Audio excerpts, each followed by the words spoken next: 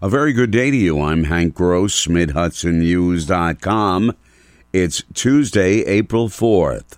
The news today brought to you by the Galleria at Crystal Run. Police are investigating a murder in the city of Newburgh. Authorities were called to City Terrace and First Street around 1:30 on Monday afternoon, where they found a man with gunshot wounds. The victim was transported to the hospital, where he was pronounced dead. City police are actively investigating the incident and are looking for any witnesses who may have been in the area at the time. Anyone with information is asked to call Newburgh Police at 845-569-7509. Callers can remain anonymous. The City of Beacon's main firehouse is about to undergo a full renovation and expansion. The project is out to bid, with work to begin later this spring. The current 10,000 square foot structure will be expanded by another 6,400 square feet, says City Administrator Chris White. It'll have 5 bays. It basically will accommodate the current needs of the department and the future growth needs of the department. You know, it'll have 6 bedrooms in it, so as we expand the size of our professional shift, we have extra bedrooms. The new building will be able to fit the modern fire apparatus. The old firehouses are too small for the latest vehicles.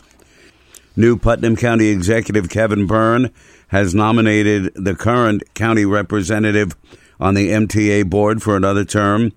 Byrne says the current member is serving the county and the Metro North Rail system well. Neil Zuckerman is the finance chair of the MTA board, and he's proud to call Putnam County his home. And I was proud to give him the nomination to recommend to the governor and the state senate. And this is a nonpartisan appointment.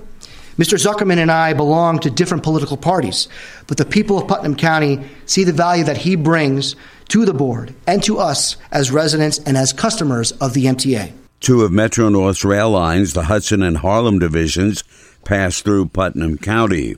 Holtec, the company that purchased the shuttered Indian Point nuclear power plant in Buchanan, is proposing to discharge treated radioactive water into the Hudson River. And Hudson Valley counties are banding together in opposition to the plan. Westchester executive George Latimer is leading the local effort, saying that discharge would be extremely harmful. This is a decision that's going to be made at the federal government level, but those of us in local government want to be sure that our voices are heard, along with citizens' voices, those from various towns and cities that are on the river, as to how dangerous we think this could be for our communities and for the life of the river.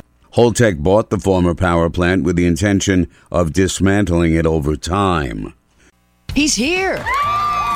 The Easter Bunny is visiting the Galleria at Crystal Run every day, now until Easter. And he's not camera shy. Get your picture taken with Mr. Peter Cottontail. Children, families, even pets are welcome. And now you can make an appointment ahead of time at whereisbunny.com. Reservations are strongly encouraged. Go to GalleriaCrystalRun.com for all the details. Central Hudson Gas and Electric has announced that it's adding close to 50 new positions in customer billing and customer outreach departments. New workers will also be added to the customer contact center.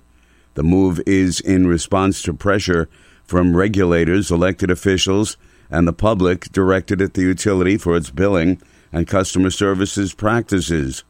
The move has the support of IBEW Local 320, which represents workers at the utility.